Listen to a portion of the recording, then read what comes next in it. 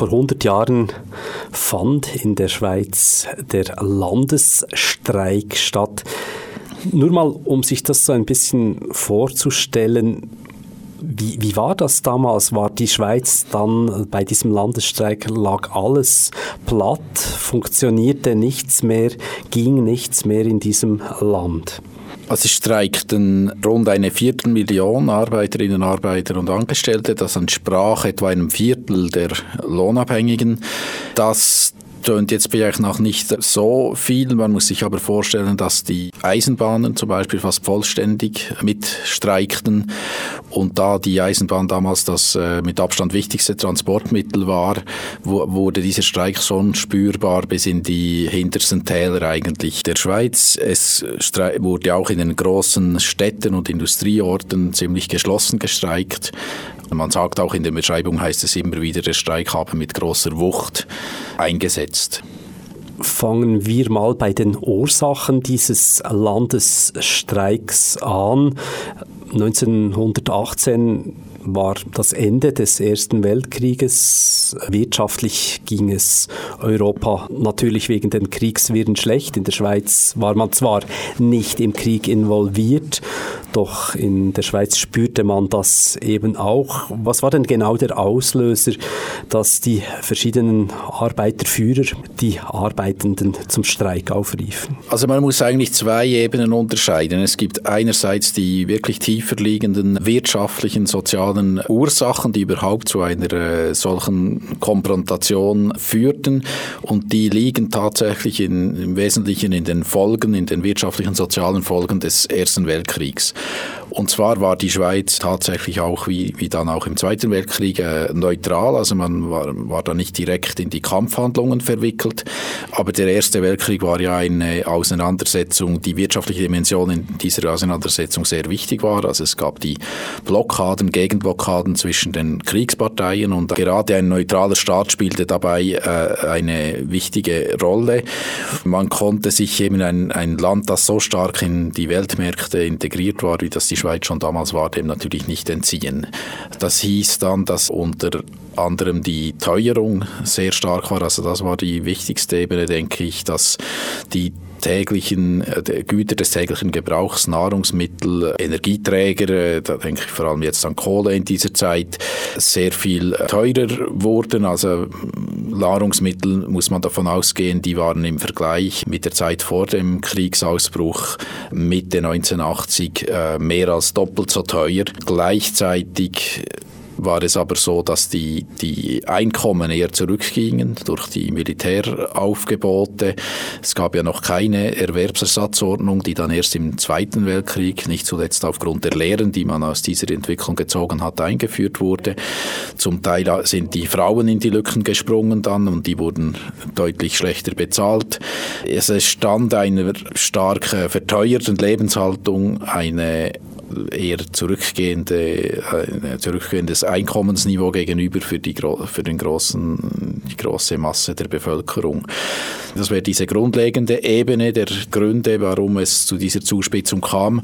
Was dann eigentlich den Streik unmittelbar auslöste im November 1918, war eine provokative, also eine von der Arbeiterschaft als Provokation empfundene militärische Besetzung der großen Städte, also namentlich von Zürich und Bern, auf die man dann zuerst mit einem eintägigen Proteststreik am 9. November 1918 reagierte. Und nachdem diese Truppen nicht zurückgezogen wurden, nachdem es auch in Zürich zu Zusammenstößen gekommen war und der Bundesrat nicht bereit war, weiter zu verhandeln über einen Rückzug dieser Truppen, wurde dann auf Mitternacht zwischen dem 11. und 12. November, also am 12. November, dieser Landesstreik ausgelöst.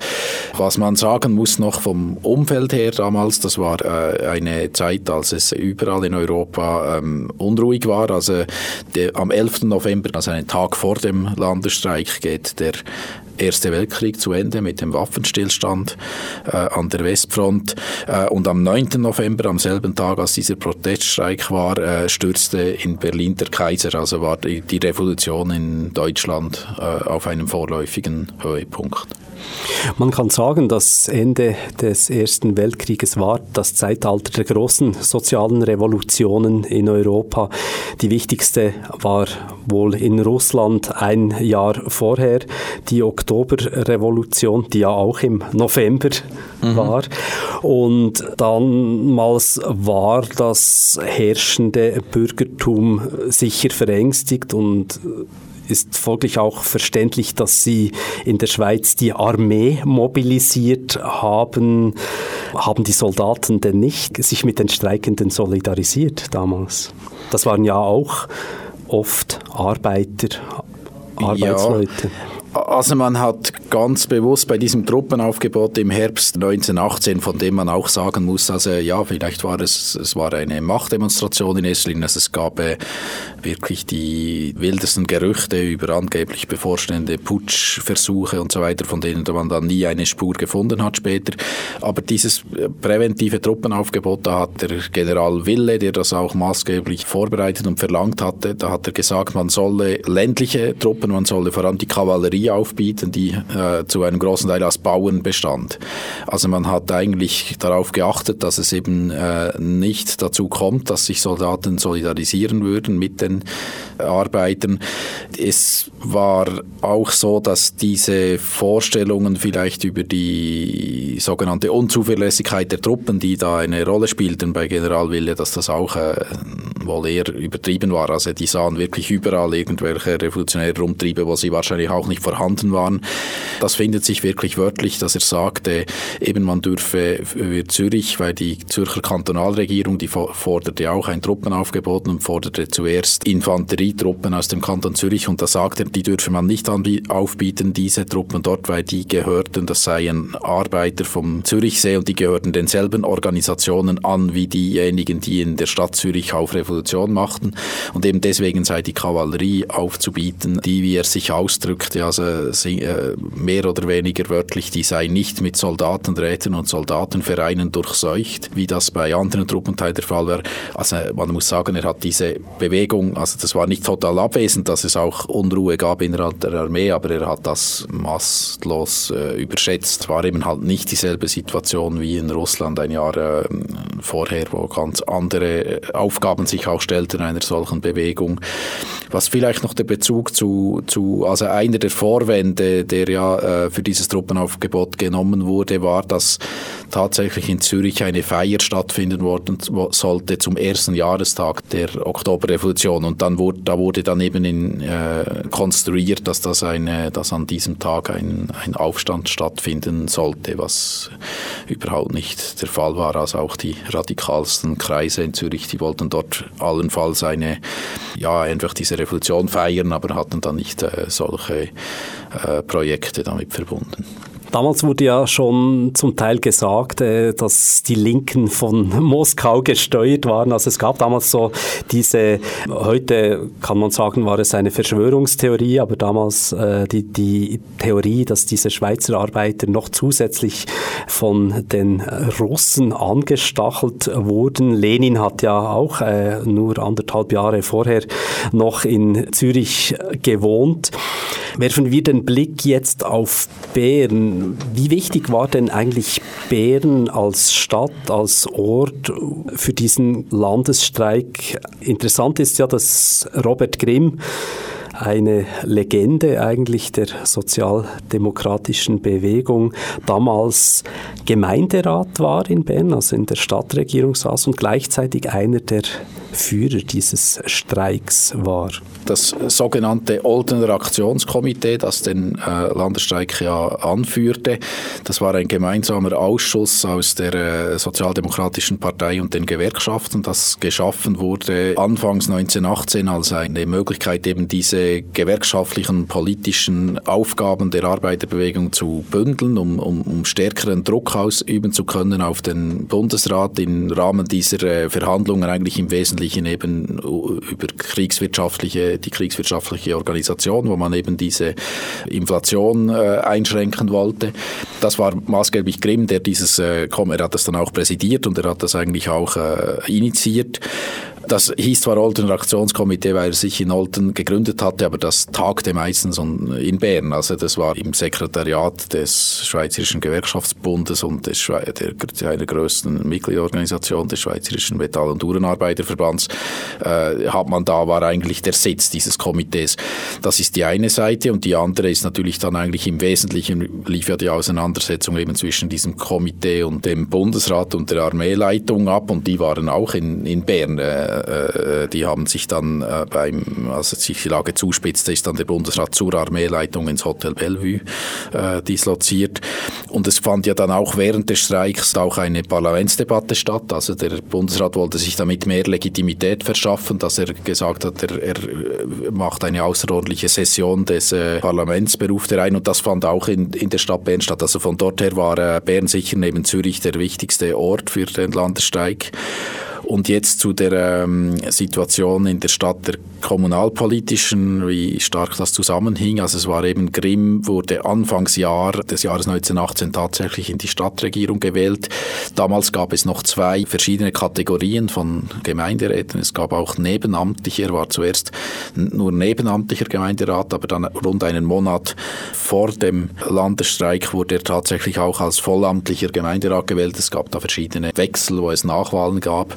Und er war dann ab dem 1. November, also rund 10 Tage bevor das losgeht, war er zuständig für die industriellen Betriebe, also für die Trams, das Stadtwerk. Das war eigentlich die Funktion, die er hatte in der Stadtregierung. Daneben ist noch anzumerken, im Parlament gab es eine rote Mehrheit damals und in der Regierung war zu diesem Zeitpunkt, als der Streik losging, hing es am Stadtpräsidenten, am Stichentscheid und der auch ein Sozialdemokrat war. Also man kann eigentlich sagen, es gab eine linke Mehrheit in der Stadt Bern. Auch der Name von Stadtpräsident Gustav Müller und vom Polizeidirektor Oskar Schneeberger stehen auch auf dem Streikaufruf. Und zwar war Schneeberger gleichzeitig im Ehrenamt Präsident des Schweizerischen Gewerkschaftsbunds. Und bevor er ein Jahr zuvor in die Stadtregierung gewählt war, war er Zentralpräsident des Metallarbeiterverbands. Also die wurden dann alle eigentlich diese Situation, dass die gleichzeitig eben Streikführer waren und der Stadt Bern in der Stadtregierung saßen, wurde dann nach dem Streik auch, gab es von den sogenannten Bürgerwehren her, also diesen rechten paramilitärischen Gruppen, die sich da bildeten während des Streiks, die haben dann eine Abberufungspetition gestellt und haben die Kantonsregierung unter Druck gesetzt, sie solle da schauen, dass man diese Stadtregierung absetze. Es gab dann tatsächlich eine Untersuchung gegen die Stadt Bern, die aber dann eigentlich nach einem Jahr weitgehend ohne Folgen eingestellt wurde. Sehr wahrscheinlich wollte die Kantonsregierung dann nicht mehr Öl aufs Feuer gießen, damit, dass sie da noch in die Gemeindeautonomie eingegriffen hätte, aus diesem Grund. Nach 3 Tagen war der Spuk, kann man so sagen, vorbei. Der Landesstreik war vorbei. Es kam dann zu Prozessen gegen verschiedene Leute. Robert Grimm musste auch ins Gefängnis. Lustigerweise wurde er dann später Regierungsrat des Kantons Bern. Ein anderes Beispiel ist Ernst Nobs. Er war der erste sozialdemokratische Bundesrat, dann 25 Jahre später. Einiges haben die Streikenden ja erreicht. Zwar keine schweizerische Revolution, aber viele der Forderungen, die sie hatten, wurden irgendwann mal normal. Da ging es zum Beispiel um eine Wochenarbeitszeit von 48 Stunden. Das ist heute etwas Normales. Das Proportsystem wurde eingeführt. Das war damals zwar schon beschlossen, aber es gab dem Ganzen noch ein bisschen Nachdruck. Also auch, dass kleine Parteien die Chance hatten und gerade auch linke Parteien die Chance hatten, ins Parlament zu kommen. Die AHV wurde initiiert, auch schon bald mal in den 20er Jahren, auch vom Volk abgesegnet. Es dauerte dann noch eine ziemlich lange Zeit, bis sie dann effektiv eingeführt wurde. Ein Punkt würde ich jetzt da noch rauspicken aus diesen Forderungen des Landesstreiks, nämlich das Frauenstimmrecht. In vielen europäischen Ländern, wo es eben auch zu Revolutionen oder zu wenigstens revolutionären Momenten kam, wurde dann sehr bald das Frauenstimmrecht eingeführt, zum Beispiel auch in der damaligen Weimarer Republik in Deutschland. Warum ist es in der Schweiz dann noch über ein halbes Jahrhundert gegangen, bis das Frauenstimmrecht eingeführt wurde? Also ich möchte vielleicht zuerst noch sagen, warum es überhaupt bei den Forderungen war. Das ist, denke ich, auch noch wichtig, sich daran zu erinnern. Frauen spielten tatsächlich in diesen Bewegungen eine sehr wichtige Rolle. Also es waren die ersten Bewegungen, die es gab gegen diese Teuerung im Ersten Weltkrieg, waren, oder nicht ganz die ersten, aber von den wichtigsten ersten waren Marktdemonstrationen von Frauen, die verlangten, dass diese Lebensmittel eben weniger stark steigen. Frauen haben auch viel stärker in der Industrie dann gearbeitet und auch die Gewerkschaften hatten einen so hohen Frauenanteil wie dann erstmals später in den 1990er Jahren wieder. Also das ist erklärt auch, dass dieses Frauenstimmrecht halt eben eine zentrale Forderung war. Warum es jetzt so lange gegangen ist, das ist natürlich immer schwierig zu sagen, aber ein wesentlicher Grund, der einem ins Auge springt, wenn man das anschaut, ist, dass unmittelbar nach dem Streik es auch im Parlament Vorstöße gegeben hat, zum Teil sogar auch von freisinniger Seite, also es war nicht ausschließlich von der sozialdemokratischen Seite, dass das dann vorgeschlagen wurde und dass man das relativ optimistisch einschätzte. Was dann aber eintritt, sind mehrere Abstimmungen auf kantonaler Ebene. Wenn ich mich richtig erinnere, im Kanton Genf, Basel, Neuenburg, Zürich fanden die statt, also alles eher Kantone, von denen man ausging, dass die da eher fortschrittlicher wären in dieser Frage und es wurde ja überall ziemlich deutlich abgelehnt. Es war sogar auch der Fall, dass in Gemeinden oder Quartieren, wo die Sozialdemokratie die Mehrheit hatte oder stark war, also eher Arbeiterquartieren, dass auch dort das Frauenstimmrecht zwar weniger deutlich, aber es wurde auch dort abgelehnt. Also es war offenbar sogar bei der eigenen Basis der Arbeiterbewegung schwierig, die Männer zu überzeugen, dass das Stimmrecht nicht ein Privileg, sondern eben ein allgemeines Menschenrecht ist, das auch für die Frauen galt. Es gibt eigentlich keine anderen Fälle, wo das eingeführt wurde, wo es eben eine Abstimmung rein über das Frauenstimmrecht gab, wo quasi die Männer das Recht sagen mussten in einer Abstimmung, sie teilen das jetzt auch mit den Frauen. Das erklärt das vielleicht zum Teil. Es gab auch Vorstellungen damals, gerade auf der Seite der Arbeiterbewegung gab es auch Versuche, dass man gesagt hat, man könnte auch einfach die Verfassung uminterpretieren, was dem vielleicht eher entsprochen hätte, dieser Forschung, dass das eigentlich einfach ein Menschenrecht ist. Und es gab auch einen Versuch, die ist weitgehend vergessen heute, Hilda Lehmann, das war eine Angestellte des Metallarbeiterverbands und die hat sich tatsächlich in der Stadt Bern einmal versucht, sich ins Stimmregister einzutragen, dass das eben dann so eingeführt werden konnte. Aber dieser und weitere solche Versuche, das Frauenstimmrecht so einzuführen, war das dann nicht möglich. Und das wäre wahrscheinlich der einzige Weg gewesen, eben diese Abstimmungen zu umgehen, wo ja dann auch auf nationaler Ebene, wenn man das dann fürchtete, dass es auch auf nationaler Ebene abgelehnt würde. Der erste Versuch, über eine Volksabstimmung es dann auf nationaler Ebene einzuführen, war erst 1958, also eine Vorlage vom Bundesrat her, die aber trotzdem noch einmal abgelehnt wurde mit fast 2/3 Mehrheit. Erst 1971 dann ging es dann quasi mit der umgekehrten Stimmenzahl, wurde es dann erreicht, das Frauenstimmrecht. Ja. Das Frauenstimmrecht ist wahrscheinlich das schlechteste Beispiel von dem, was dieser Landesstreik vor 100 Jahren erreicht hat. Auf der anderen Seite wurde sehr viel erreicht und die Bedingungen für die Arbeitnehmenden sind wesentlich verbessert worden in den Jahren und Jahrzehnten danach. Aus heutiger Sicht, wie wichtig war dieser Streik, um eben gerade diese Forderungen in die Politik reinzubringen und zu verwirklichen? Hat es diesen Streik gebraucht? Solche Fragen sind natürlich immer etwas schwierig zu beantworten, wenn man sagt, es hätte es sonst nicht gegeben. Ich bin aber schon der Meinung, dass es ein wesentlicher Anstoß war, auch auf schweizerischer Ebene, dieser Landesstreik, wobei man natürlich eben auch immer berücksichtigen muss, dass es so weit kam, dass da auch die andere Seite beteiligt war. Das macht es dann auch immer etwas schwierig. Aber es ist schon klar, dass es nicht anders erklärbar ist, zum Beispiel, dass die Arbeitszeitverkürzung, eben diese 48-Stunden-Woche, die gesetzliche Arbeitszeit vorher war bei 59 Stunden, also das ist eine massive Verkürzung und das war schon im Sommer 1919, gab es einen Parlamentsentscheid nachher, das im Fabrikgesetz und beim Arbeitszeitgesetz, das für den öffentlichen Verkehrsmitteln galt, dass tatsächlich diese 48-Stunden-Woche eingeführt werden werden sollte. Das ist eigentlich nicht anders zu erklären, als dass dieser Streik eben dann auch den Mobilisierungen, die es dann danach zum Teil noch auf Branchenebene gegeben hat, einen entsprechenden Rückenwind gegeben hat. Auch die AHV, da ging es etwas länger, aber die erste Botschaft des Bundesrats für die AHV war auch schon Mitte 1919 da, nachdem es vorher eigentlich keine konkreten Schritte in diese Richtung gegeben hatte, die AHV einzuführen. Also die ganze Entwicklung des Sozialstaats in der Schweiz, auch das hat schon einen wesentlichen Einfluss gehabt, dass es diesen Streik mit seinen Forderungen, das war eine Machtdemonstration, die dann auch mittelfristig die Arbeiterbewegung stärkte.